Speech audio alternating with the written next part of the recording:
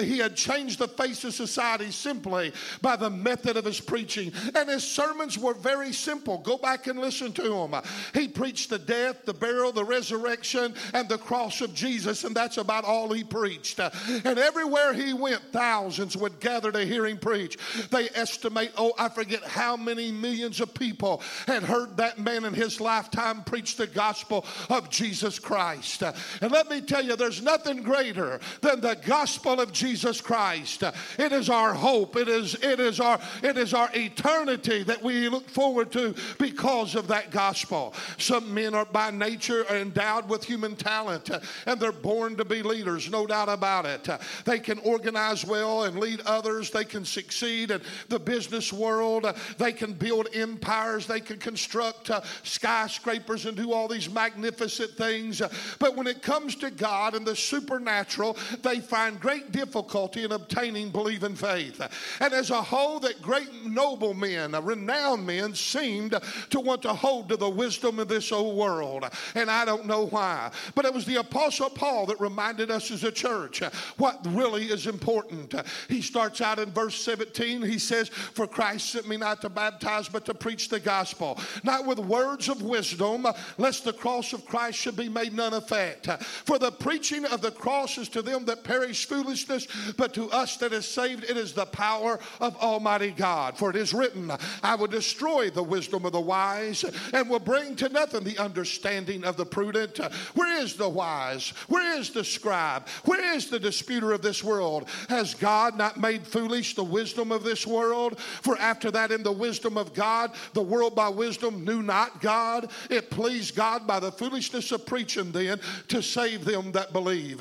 And then when you go on and read the rest of that chapter, I don't want to be long, but I do want to preach the word today. He said, "Because the foolishness of God is wiser than man, and the weakness of God is stronger than man. For yet you see your calling, brethren, how that not many wise men after the flesh, not many mighty, not many noble are even called. But God has chosen the foolish things of the world to confound them that are wise.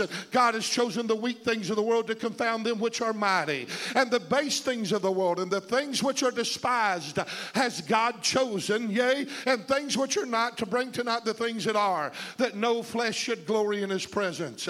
When you look into the scripture, it was just common fishermen like Peter, common farmers like the prophet Elisha, common men like Brother Wrigley that I know, who has a third-grade education, that goes around and preaches the gospel, and they turn the world upside down through the anointing of the preaching of the word of God. Matter of fact, I was saved at the age of 7 under a man by the name of Sammy Lyons. He was our pastor, and that man, I just found this out just a few other days. I said, I never knew that. When we were talking about him dying here a few years ago, his name was mentioned, and the people that knew him said, "You do know he had no education." I said, "I had no idea." He was a man that pastored our church at Dudley and then worked on the sawmill throughout the week. All week he worked in a sawmill. And he was a man of a simple man, a man of simplicity. He would get up though, and when he would open his mouth, he would preach the gospel of Jesus Christ. It may have not been deep. It may have not been maybe all articulate like some preachers. He was just an old country boy. But let me tell you something. At the age of 7, one day during his preaching, the Holy Ghost moved upon him. He began to speak with other tongues, and the Holy Ghost come down in that room, and he gripped our hearts. And all of us young people, about 17 of us, jumped up and ran to an altar and gave our heart and life to Jesus Christ as a result of the anointing of the preaching of the word of Almighty God. Can you give God praise for the word of God here today? Amen. Oh, Handaramashanda. We must not confuse earthly power, human power, and the power of speech and the power of persuasion with the power of preaching. We must not confuse charisma with dunamis. Hallelujah. There's a difference with a man having charisma and a man having the anointing that's inspired by the word of the Lord. There's power. The power is there's power in the word. There is a basic, essential, divine power in preaching itself. There is power. This power is of a supernatural origin. It is present with or without the human factor. It is present with or without popularity. It is present with or without the fancy trimmings. And it is present with or without acceptance or acclaim. I don't care if you agree with what I preach. I don't care if you like what I preach. I want to tell you, as long as I preach the Word of God, there's power. There's life. It don't have to be popular. It don't have to fill the masses. All it's got to do is open itself up and be declared. And when it's declared, the life-giving power of the Word goes out over a people. Can I have an amen? The real power of preaching does not reside in men, and it does not redound to the human praise. This is not to say that human talent is no value in the life of a minister or in the life of us as Christian or the life of us that are laity in the church. This is not to imply that training and education or any number of obvious individual characteristics will not contribute to the overall success of what the church is attempting to do. But it is simply implying that aside from the human element, away from the training, away from the education, in spite of the strength or the weakness of that instrument in which is given it, real preaching retains a power of its own because there's simply power in the Word of God. Can I have an amen? There are actually three elements that combine to produce the power of preaching. There's the Word, there's the Holy Spirit, and then there's the interaction between the preacher and the pulpit and the audience. The foundational power of preaching resides in the Word of God itself. This power is inherent in the Word. It is a power no human effort can remove and no demonic influence can defeat. I want to tell you, if I preach the philosophies of the men, I'll fail miserably. If I get up and preach fables, I will fail miserably. But if I preach the Word of God, it'll settle us on a firm foundation that's solid, that no demonic can remove, no demonic can come against it, no demonic can destroy it. I'm here to tell you there's power in the Word of Almighty God. Can I have an amen? Somebody ought to give the Lord praise in this house. Hallelujah. Woo! Power resides in the Word because God's Word is produced by the Holy Spirit.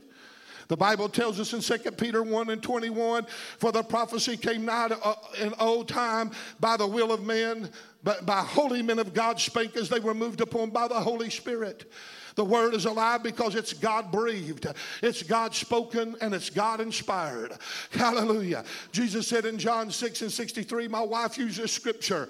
It is the Spirit that quickeneth, the flesh profiteth nothing, but the words I speak unto you, they are spirit and they are life. Whether you know it or not, it may not be relevant to you right this very minute. You may not feel it right at this very minute, but as I preach this word, life is going out over this congregation.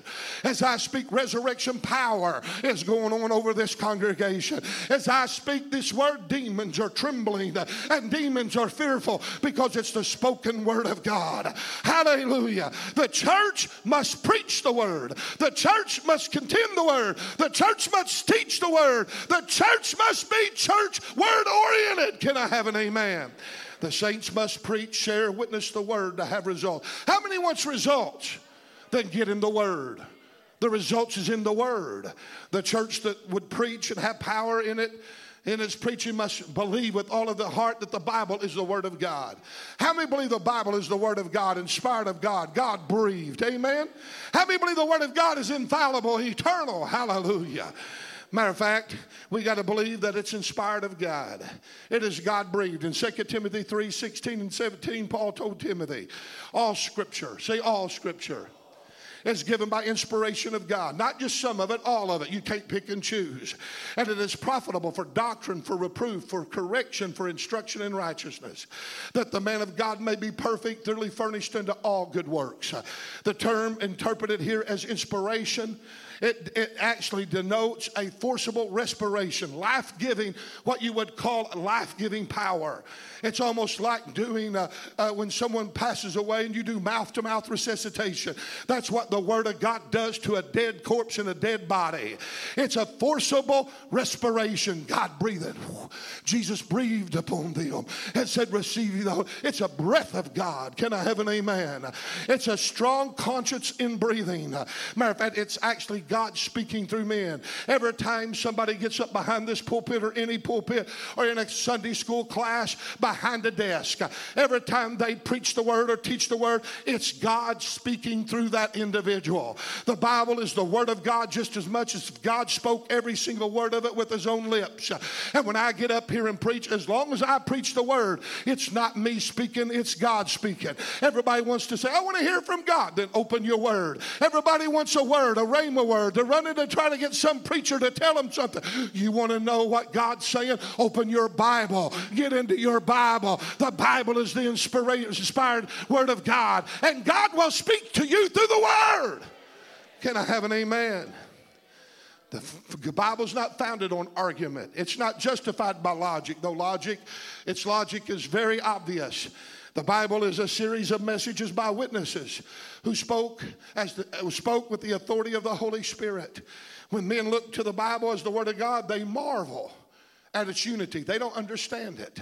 The Bible contains one system of doctrine from cover to cover. Always its doctrine is consistent. The Bible never contradicts itself one time. If you think it contradicts yourself, you're not understanding the Scripture correctly.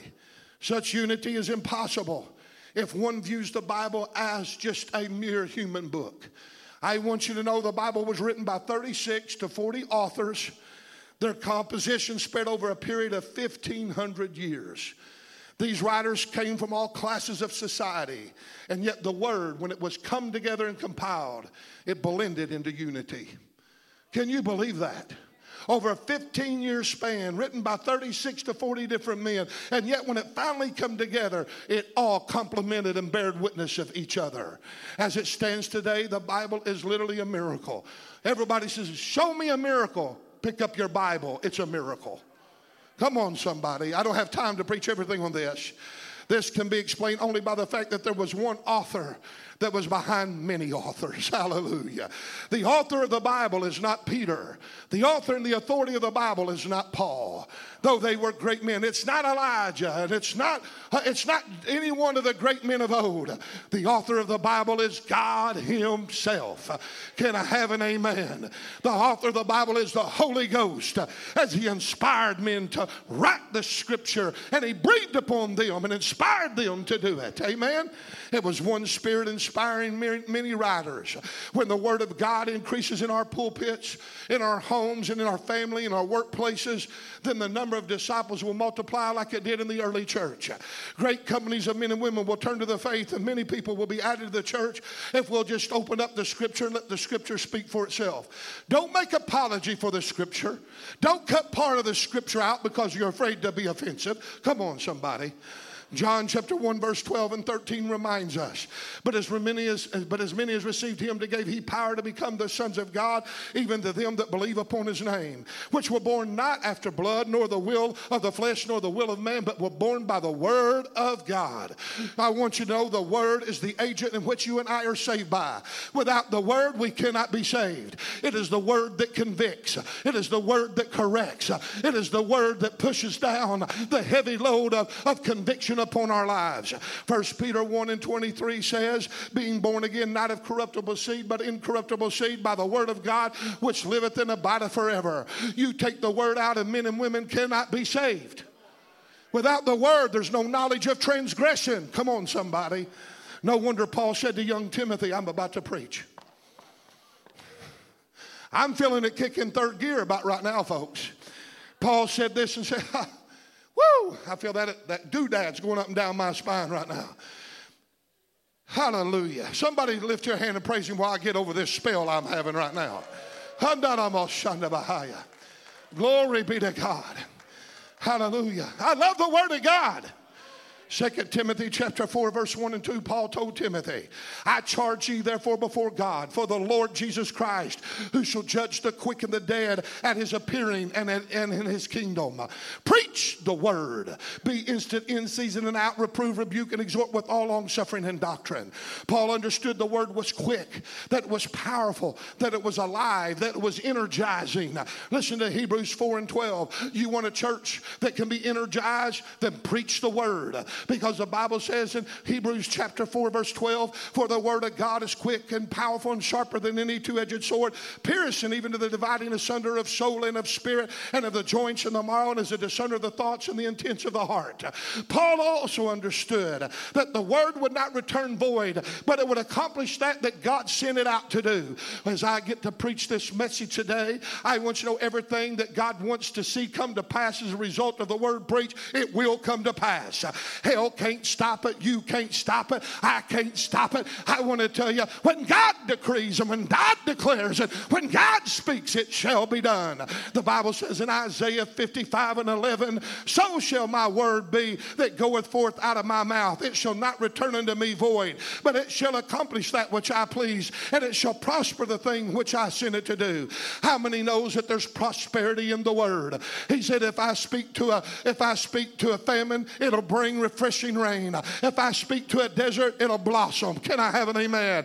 Everything that God speaks, it brings life to. There's life-giving, love flowing, and forgiveness in the word of God. Can I have an amen? Give the Lord praise. Paul knew the word. Yes, give him praise. It's all right. Paul knew that the word would turn men from darkness to light. He knew that it would turn men from the power of Satan into God. The ministry and the laity of this day need to stay in the word. Can I have an amen?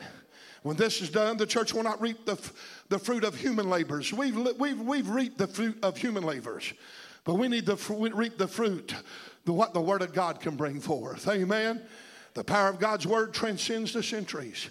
The real power of preaching, the inherent foundational power of preaching, rests forever in the word itself. Historically, the New Testament church began with Christ when he gave himself upon Calvary, purchasing the church with his own blood.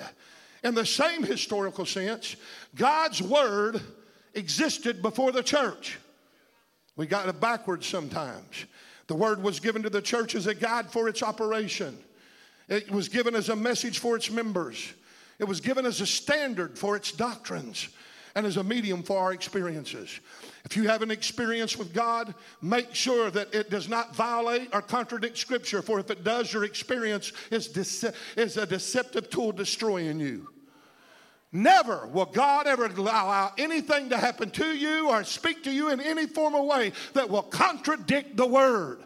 I hear people say all the time, well, I don't care what the word says. I know what I feel. Your feeling is wrong and the word is right. Let God be true and every man a liar. Can I have an amen? The church is not the Lord of the Scripture because the church did not make the Scripture. We can't twist it. We can't change it. We can't alter it to fit our little theology. Amen? The word changes us instead of us trying to change the word so we can fit it into our culture.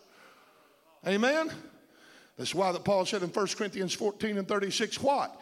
Came the word of God out from you, or came it unto you? He said, you're not the one that brought forth the word. It was the word that brought you forth.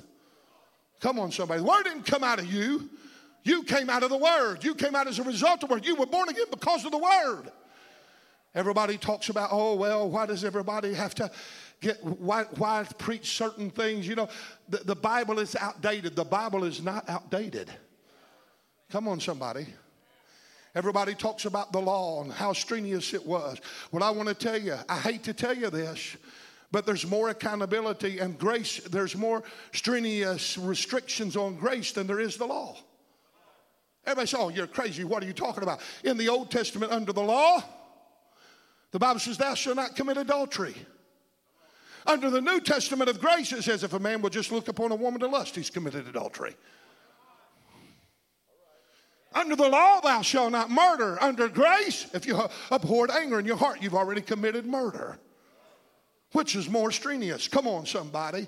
We can't water it down. We can't pollute it just to fit our little fancies and come in here and preach a little bit of philosophy and a little bit of fables and tickle each other's fancies. In the last days, there will be people given to heed to seducing spirits and doctrines of devils, and they'll want teachers with itching ears. Just give us what we want to hear. And if you'll give us what we want to hear, you can have a big congregation. I'd rather preach to 5 men that'll hear the word of God than 10,000 that want their ears scratched. Can somebody say amen? God help me preach. I hope I can get done with this. The church was birthed and shaped by the Word. And it can only exist and maintain its vitality as it abides and operates according to the commandments and the doctrines of the Word. Amen? Jesus placed the Word in its proper perspective in his life and in his ministry. He was prolific in his use of scriptures, in his teaching and preaching and proclaiming the gospel. Amen? He was sent to preach the gospel to the poor. Come on, somebody. He was sent to preach to the captives, the recovering of sight. He preached. Out of the 5 things that was said, he was done it to preach, to preach, to preach. Luke chapter 24, verse 27, it says, and beginning at Moses and all the way through the prophets, Jesus expounded unto them in all the scriptures the thing concerning himself. What was Jesus' message? It was the Word. As a matter of fact, Jesus was the Word. John chapter 1. Jesus even called upon his hearers to search the Word. Listen to what he said in John 5 and 39. Search the scriptures for them you think you have eternal life, and they are they which testify of me. He said, search the scriptures. In them you'll find eternal life because they testify of me. Amen? The Bible says that Jesus spoke as one having authority, and he used the scriptures to substantiate that authority. His authority came from the Word itself. As a matter of fact, according to John 10 and 35, the scripture cannot be broken. The Word of God is what we judge all things by. Amen? The Word is eternal. It'll never pass away. How many knows that? What I'm preaching to is eternal Word. Men have tried to silence it. Cultures have tried to stomp it out. There's whole nations that try to push it out and reject it. But yet everywhere they tried in the New Testament, it said when the persecution came upon the saints, what happened? This Bible says, and they were scattered, and the word of God increased, and the saints multiplied. Can I have an amen? They've tried to stop the word of God for years, but I've got news. I got news for all of these communist countries that's trying to shut down churches and shut the mouths of preachers and shut the mouths of evangelists and shut the mouths of Christians by beheading them and causing them to become martyrs. I've got news for them. They can do all that they want to do, but the word of God lives eternally, and it will not shut up, but it shall ever speak. Can I have an amen? Matthew 24 and 35 says, heaven and earth shall pass away, but my word shall never pass away. Psalmist said in Psalms 119 and 89, forever, O Lord, thy word is settled in heaven. Isaiah 40 and 8 says, the grass wither and the flower fadeth, but the word of God shall stand forever. Matthew 5 and 18 says, for verily I say unto you, till heaven and earth pass, not one jot, not one tittle, not one question mark, not one comma shall pass away from the law till all things be fulfilled. 1 Peter chapter 1 verse 25 says, but the word of the Lord endureth forever, and this is the word which is the gospel that's preached unto you. And Jesus said that the rapture of the church cannot happen until the word be preached around the world, until all ears hear the gospel of Jesus Christ. Give the Lord praise. Amen. The word of God is eternal and will not pass away, will abide forever. This is why that Jesus repeatedly said, it is written. Jesus preached the word during the test of his temptation. Don't have time to go into it. Go to Matthew chapter 4 and read about it. When he went into the wilderness to be tempted of the devil for 40 days and for 40 nights, and every temptation the devil gave to him, he overcome it and combated it by saying, it is written. It is written. You're trying to get me to do something that goes against Scripture, but it is written. It is written. He knew the word. And because of the word, he was able to endure. Jesus knew the power of the word, and the devil could not stand against it. That's why the Bible says man shall not live by bread alone, but by every word that proceedeth out of the mouth of God. Look in the book of Acts and see the relationship between the New Testament church and the word. Just look at it. It'll convict us. First of all, in Acts 2 and 41 says, then they that gladly received his word were baptized. Aren't you glad for people that received the word? Then they obeyed and they went out and was baptized. I don't know why. It just kind of hit me. There's kind of a false teaching that's going around in our area, and it's gaining ground, it seems like. It's not a new teaching, it's an old teaching. But everywhere I go, I'm beginning here. I don't know where it's originated from. I don't know who's the influence behind it. But there's a preaching going around right now that you got to be baptized in the name of Jesus in order to be saved. And they're saying, oh, you know, when you're baptized in the name of Jesus, that's when the blood of Jesus is applied to you. That's when you're truly saved. First of all, do not buy into that doctrine. It is heresy. It is not true. Come on, somebody. Paul began to even declare it. This is how you know sound doctrine, not by the basis of the word. It was the Apostle Paul that said baptism didn't save, because Paul said, Christ sent me not to baptize, but to preach the gospel, lest the cross be of none effect. The Bible even says that Christ himself baptized no man. If baptism is so important, why didn't Christ? Now, baptism is important, and we should follow along in obedience and do it according to the command. But man is born again when he hears the word of God, and he confesses his sin, and he accepts by his believing faith in hearing about Jesus Christ that he is the Son of God, that he's the Savior of the world, and upon hearing that and believing that and confessing that, he's saved. It's that simple. How do I know? Romans 10, 9 and 10. That if thou shalt confess with thy mouth the Lord Jesus Christ and believe in thy heart that God raised him from the dead, thou shalt be saved. With the heart man believeth unto righteousness, and with the mouth confession is made to salvation. It's that simple. In Acts chapter 10, we see a beautiful picture of how that we can correct doctrine. Especially this that's going around in our land right now. And it's serious. Everybody says, well, why do you want to split hairs over that? I want to tell you, it's serious when you get out of sound doctrine. Is that not right? Oh, I want to preach right here. In Acts chapter 10, we see without a shadow of a doubt that Peter, because he fell in a trance and had a vision, and him being a Jew was not able to be around the Gentiles because they were considered dogs, and they thought that the gospel was only given to them as Jewish people and as a Jewish nation. And in that trance, God sent him down to Cornelius' household, the Gentiles, to preach the gospel to them, unheard of. Peter goes down there after that trent, and the Bible says that Peter opened up and began to preach to them about Jesus. And he preached a sermon about Jesus, and it says, and then it says, and that all of a sudden that the Spirit of God fell upon them that heard the word. And they were all filled with the Holy Ghost. And they began to speak with tongues. And they magnified God. And all of a sudden the Jews that were with Peter were astonished. And they said to one another, they said, how can this be? Do we forbid them water, seeing that they have received the same like gift as we have? In other words, we've heard them speak with tongues. We've seen it with our own eyes that these people were baptized in the Holy Ghost. He said, now do we forbid them to get baptized? In other words, to say you have to be baptized before you can be saved, then it's possible to be filled with the Holy Ghost before you ever got saved. That's ludicrous, my friend. Can I have an amen? Water baptism does not save a man. It is an outward witness of the inner work of what Jesus done. Can I say amen? Matter of fact, 1 Peter 3 and 21 says the like figure, wherein even too does now baptism even save us, not by the putting away of the filth of the flesh, but with a good conscience toward God and to the resurrection of Jesus Christ. You know what Peter said? He said water baptism doesn't wipe away your sin. Water baptism does apply the blood. It's not the cleansing of the filth of the flesh, but it's a like figure of the resurrection of Jesus. Hallelujah. And you are symbolizing that when you came to Jesus and gave your life to him by one Spirit, 1 Corinthians 12 and 13, by one Spirit were we all baptized into one body, whether we be Jew or Gentile, whether we be bond or free, and we've all been made to drink of that same spiritual drink. In other words, what that is saying is when you came and gave your life to Jesus Christ, a man did not baptize you. It's not by human element that you have to have in order to be saved. There is no human element that you have to have in order to get saved. It's by the Spirit. He takes your dead spirit that's dead in trespasses and sin, and by the Spirit of the living God, he baptizes you in the body of Christ, immerses you in the blood, and through the work of regeneration, you are saved.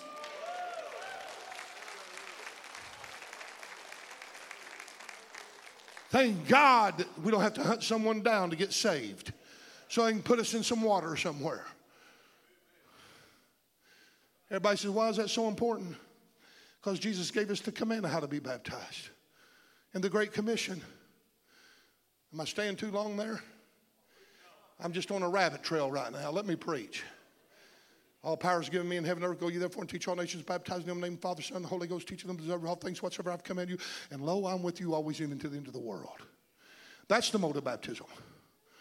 But yet, all these other scriptures where it says they baptized in the name of Jesus, they don't understand those scriptures. They've not schooled themselves to the understanding of those scriptures. It's no different than me saying in the name of Jesus might be healed. In the name of Jesus go preach. In the name of Jesus, it's the command. It's the command. In the name of Jesus be baptized. It's not the mode of baptism, it's the command. Can I have an amen? Let's get off of that. Acts 4:4. Howbeit many of them which heard the word believed. You can't even believe without hearing the word. Faith cometh by hearing, and hearing the word of God. You can't even have faith without the word. You got to have something to believe in. The source of our faith is the word. Amen.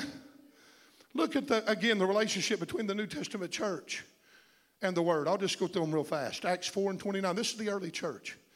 And now, Lord, behold their threatenings. Grant unto thy servants, they say, that with all boldness that we may speak thy word. In the middle of persecution, in the middle of being martyred, in the middle of imprisonments and beatings and whippings and scourgings, God, give us boldness that we'll preach. We're not going to back down. We're not changing it to fit their fancies. Come on. Acts 6:4. We will give ourselves continually to prayer and to the ministry of the word. Acts 6:7.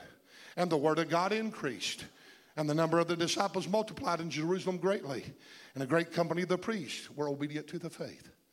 Look at Acts 8:4. Therefore they that were scattered abroad went everywhere preaching the word. Look at Acts 8:14. Now when the apostles which were at Jerusalem heard that Samaria had received the word of God, they sent them to Peter and John. Are you seeing what's going on in the early church? Acts 10:44. While Peter yet spake these words, just preached on that, the Holy Ghost fell on them which heard the word. Acts 12:24. But the word of God grew and multiplied. Acts 13:49. And the word of the Lord was published throughout all the region. Acts 15:35. Paul also and Barnabas continued in Antioch, teaching and preaching the word of the Lord with many others also. Acts 18:11. And he continued there 1 year and 6 months, teaching the word of God among them. I like that one in Paul in the book of Acts. And he preached until midnight. And Eutychus fell asleep and fell out of the window and died. Paul went up and resurrected him. Can I tell you, I might preach till midnight right here this morning, so help me God. Amen. Acts 19:20. So mightily grew the word of God and prevailed. Look at Acts 20:32. And now, brethren, I commend you to God and the word of his grace, which is able to build you up and to give you an inheritance among them that are sanctified. The word of God builds you up and gives you an inheritance among the sanctified. Can I have an amen? The book of Acts reveals to us that the early church was Christ-centered, Spirit-dominated, and it was Word-based. All the members were continually preaching the Word of God, honoring the Word of God, teaching the Word of God, explaining the Word of God, witnessing the Word of God. The Word of God constituted the message, and it became the authority for the claims of the church. The Word of God was the source of all preaching and all teaching. Everything they done had the Word in it. It was the standard of all doctrine. It was the medium to validate their experiences. This is why that Paul said in 1 Thessalonians 2:4. But as we were allowed of God to be put in trust with the gospel, because it's the gospel that trieth the hearts. It's the gospel that keeps us in line. Amen? How many get convicted when you read the word? Those of you that ain't raising your hand, you're not reading the word, because you read the word, you're going to get convicted. Amen? In order to be able to preach, proclaim, and teach the word, we as a church must be acquainted with the word. We must meditate upon the word. We must assimilate the word. We must allow the word to be on every part of our life. We must have the same attitude of Job. In Job 23:12, I've esteemed the words of his mouth more than my necessary food. He said, I want to eat the word of God, read the word of God, study the word of God more than I eat steak. Lord, how many of us can say that? Have you ever had cravings? I get them all the time. I had one last night, and I wore my couch out. A couch that should last about 10 years got about halfway wore out last night. Just me wrestling because of the crave. Come on, somebody. You know what I hear? My refrigerator is possessed. It says, kid, come over hither. Amen? Have you ever had a craving for something that was just a driving force? You can't wait till you get to eat it. That's how Job said about the word of God. We must follow the example of David when he said in Psalms 19:11, for I've hid thy word in my heart that I might not sin against you. As a deer panteth after the water brooks, even so I panteth after your word, O Lord. We must follow the command of 2 Timothy 2:15. Study to show thyself approved unto God, a workman that needeth not to be ashamed, rightly dividing the word of truth. We almost must accept the charge of 1 Timothy 4:13-15 that Paul gave to young Timothy. Till I come, give attendance to reading, to exhortation, to doctrine. You know what? We'll read the next verse, but we never put verse 13 in with it. The next verse says, neglect not the gift that is in thee, which was given to thee by prophecy, by the laying on of your hands of the presbytery. But meditate upon these things and give yourself wholly to them, that they may profit, that thy profit may appear unto all. Now listen, this is what we as Pentecostals want to do. Hey, don't neglect the gift that's in with you. Stir up that gift that's inside of you. We're always talking about it in a spiritual sense. We're talking about the gift of the Holy Spirit. We're talking about the gifts of the Spirit. He does tell us that. But what did he say in the verse before that? Till I come, give yourself attendance to reading, to exhortation, and to doctrine. In other words, it can't just be spiritual experiences, because your spiritual experiences got to arrive and derive from out of the Word. You don't have no spiritual experiences where there's no Word. I remember one time, Brother White, my pastor, who was a district overseer, was at Walmart at Dexter, I believe it was. And one of the members from one of the churches on the district said, oh, Brother White, we're in revival. He said, man, you are? He's all excited. He said, we ain't had no preaching in 8 weeks. He said, man, we just been shouting and dancing, and people are just having a time in the Lord. He said, really? And so the next Sunday morning, he ended up on the doorstep of that church and walked in and said, Pastor, you're not preaching today. I'm preaching. And he got up and he said, some of you said you ain't had preaching in 8 weeks. Well, you're going to have preaching today.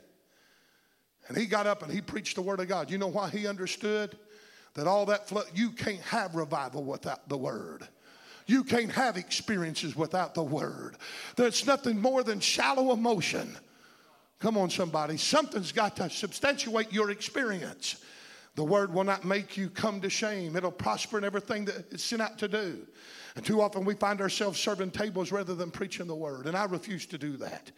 We try to fix everything relationally rather than spiritually. We swat at gnats. We chase flies. We grease squeaky wheels. And we put out fires as pastor. And we react to all the distractions in the church. And a lot of times we'll spend all of our time dealing with the small frivolous matters. And we end up having no time to study. And there becomes a famine in the church as a result of us trying to fix everything within our human effort. Amen? The church of today deals with abstracts. They chase the fads and they try to become relative to the world. We preach our own philosophies and we become friendly sensitive to the seeker, and we dare not want to offend anybody with the message that we preach, or we might lose some folks. Well, let me tell you, folks, if you can't get them saved by the preaching of the Word, there is no other way to be saved. Can I have an amen? I'm not going to water down the gospel to keep a congregation. Our culture don't need somebody that don't believe in what they're preaching. The other day, somebody said, man, you're awful hard on this stuff about this baptism stuff, because I was preaching. I've had a belly full of it. And somebody said, does it really matter? And I said, yeah, it matters.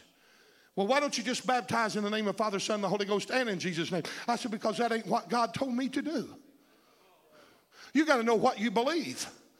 And you got to know why you believe it. And then it's got to be a conviction that gets a hold of your heart, and you don't deviate from it to the right or to the left. Why? James said a double-minded man is unstable in all of his ways. The Word of God has stabilized the steps of a righteous man. Can I have an amen? There's power in the Word of God. I'm going to have to quit preaching. I'm going to have to get off my notes, or we'll be here till midnight. I tell you, there's power in the Word of God. How do I know? Because Jesus could speak to the lame and say, take up your bed and walk. And they got up and they walked. He could say to a man with a withered hand, stretch forth your hand. And when he did, boom, it was made whole. He could tell a leper, be thou whole. And immediately he was made whole. The centurion understood the power of the Word.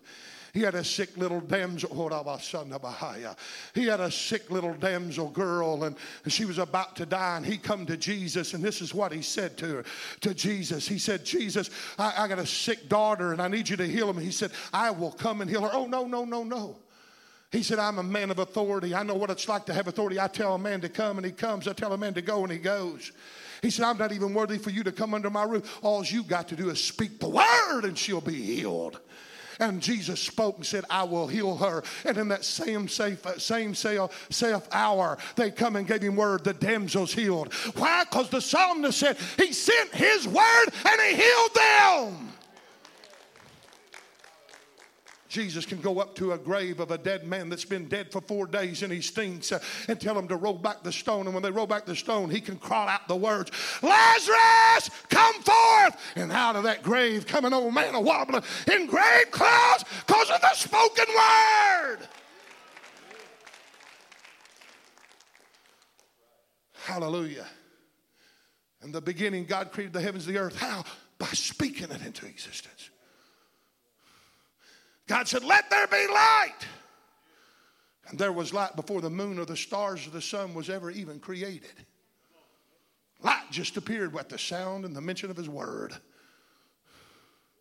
Later, he created the sun. Later, he created but light came at the speaking. You know what that's a revelation of?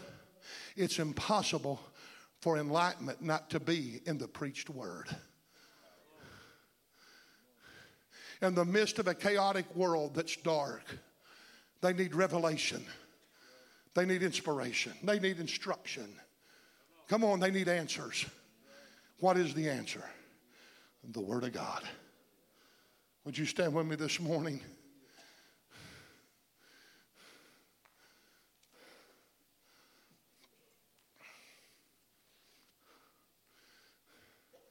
My wife is on a mission to get this church to read the Bible through in the year of 2022.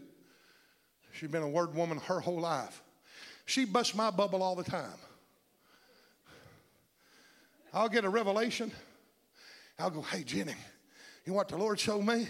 I'll tell her, well, I knew that years ago. Bust my bubble.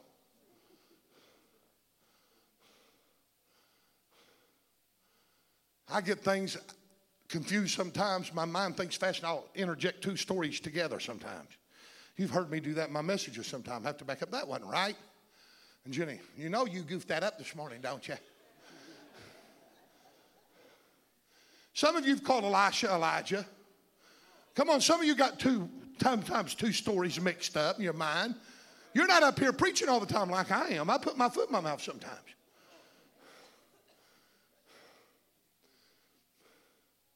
I'm here to tell you that the more we get in the Word, now listen to this, the more that God's able to confirm the Word with signs and wonders and divers and miracles and gifts of the Holy Ghost according to His own will. Where there's no Word, there's nothing to confirm. We're wondering to know where our miracles is at. The miracles is gone and ceased because we've ceased from studying the Word. And we've ceased to proclaim the Word. And some of us are too chicken to proclaim the word because we're afraid to offend somebody, and we can't see the real miracle that can happen if we'll just trust God and preach the word the way it was written. Stand up and preach the word and let the chips fall where they may. It's not up to you to make anything happen. The word's got to make it happen through you preaching it and God coming down and confirming it. What happens in this service ain't a monkey tied around my back. It's up to God. I just obeyed. I preached the word.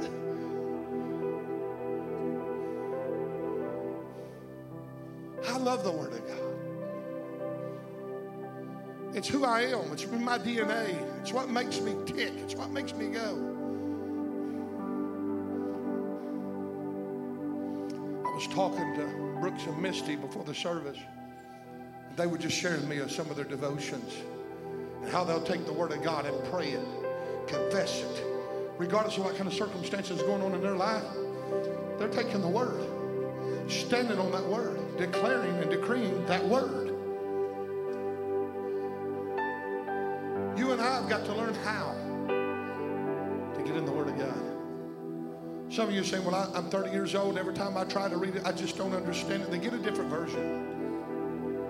Do what I done when I first got saved. I went out and got a children's Bible. Don't be embarrassed. Start somewhere. As you begin to put forth the effort, revelation, light comes out of the Word. You can't help but being enlightened if you study the Word. The Word is alive. the oldest living organism is on the face of the earth? The Word of God. It existed before the earth existed. Before anything was ever created, the Word of God abided forever. Hallelujah. All things were made by it. Without it, there was nothing made that was made. And in it was life. And life was the light of men, the illuminating enlightenment of the Word. The Word enlightens. It frees. Come on, somebody. It's the Word of God. I can't help but preach. It's like a fire shut up in my bones. My family gets tired of me of preaching around the house. Sometimes the kids will do something, I'll start in and say, Dad, we don't need a sermon. We just ask for your advice. Whatever advice I give is going to come out of the Word. Get ready for it. Why have you prayed about it? Have you got what the Word of God said about this? Well, we didn't go. What do you mean you didn't go to the Word? Before you come to me, get that Word. See what God says about it. Does He confirm it or does He not confirm? Well, I don't know. We'll start studying. In the Word, there's answers. How many believes that? Get in the Word. Say, look at somebody and say, get in the Word. Study the Word. Read the Word. Those of you that's wanting to be challenged by this sermon this morning, don't go get in the book of Leviticus. For heaven's sakes. Don't get in the book of Revelations. Read about the gospel of Jesus Christ. Read about the Psalms. Come on, somebody. Hear about the words of Jesus. You know what? Before you ever go anywhere, you should read Matthew, Mark, Luke, and John. And when you do, you'll get an account of how everyone viewed Jesus, and it'll be repetitious over and over and over. And by the time you get done, you'll understand the life and the ministry of Jesus Christ. Hallelujah. If you're here today and you need God to do something for you, you need a word in season over your life, and it's not. I'm talking about you need a miracle. I believe that by preaching the Word, it's the breeding grounds for a miracle. I'm not talking about if you got a snotty nose here today. God cares about all that. We can pray about that at home. But if you need a miracle, life and death situation, maybe your home, maybe your family, I don't know, maybe a job, it's just about, I want you to come up here. I'm going to believe in a miracle for you today. You say, well, you didn't even preach on that. I preached the Word, and in the Word, signs and wonders will follow. And I'm not going to hold long. Is there anybody needing a miracle? How many believe these families can get a miracle today? You believe it?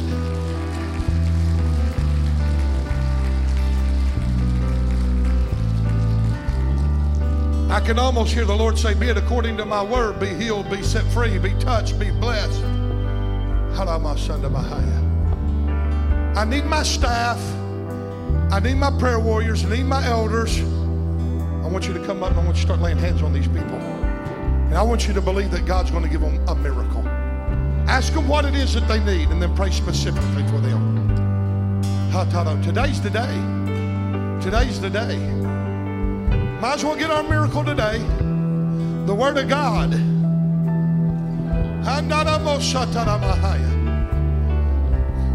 Simple faith says, I'm healed. Be it according to the word of the Lord, Misty, be healed in the name of Jesus. Cancer cannot stand against the word of God. Whose report are we going to believe? We're going to believe the report of the Lord that says we're healed. Through His stripes we are healed in the name of Jesus. Come on, Brooks. Today's your day. Today's y'all's day. We might as well, come on, pray, God. Believe, proclaim, decree.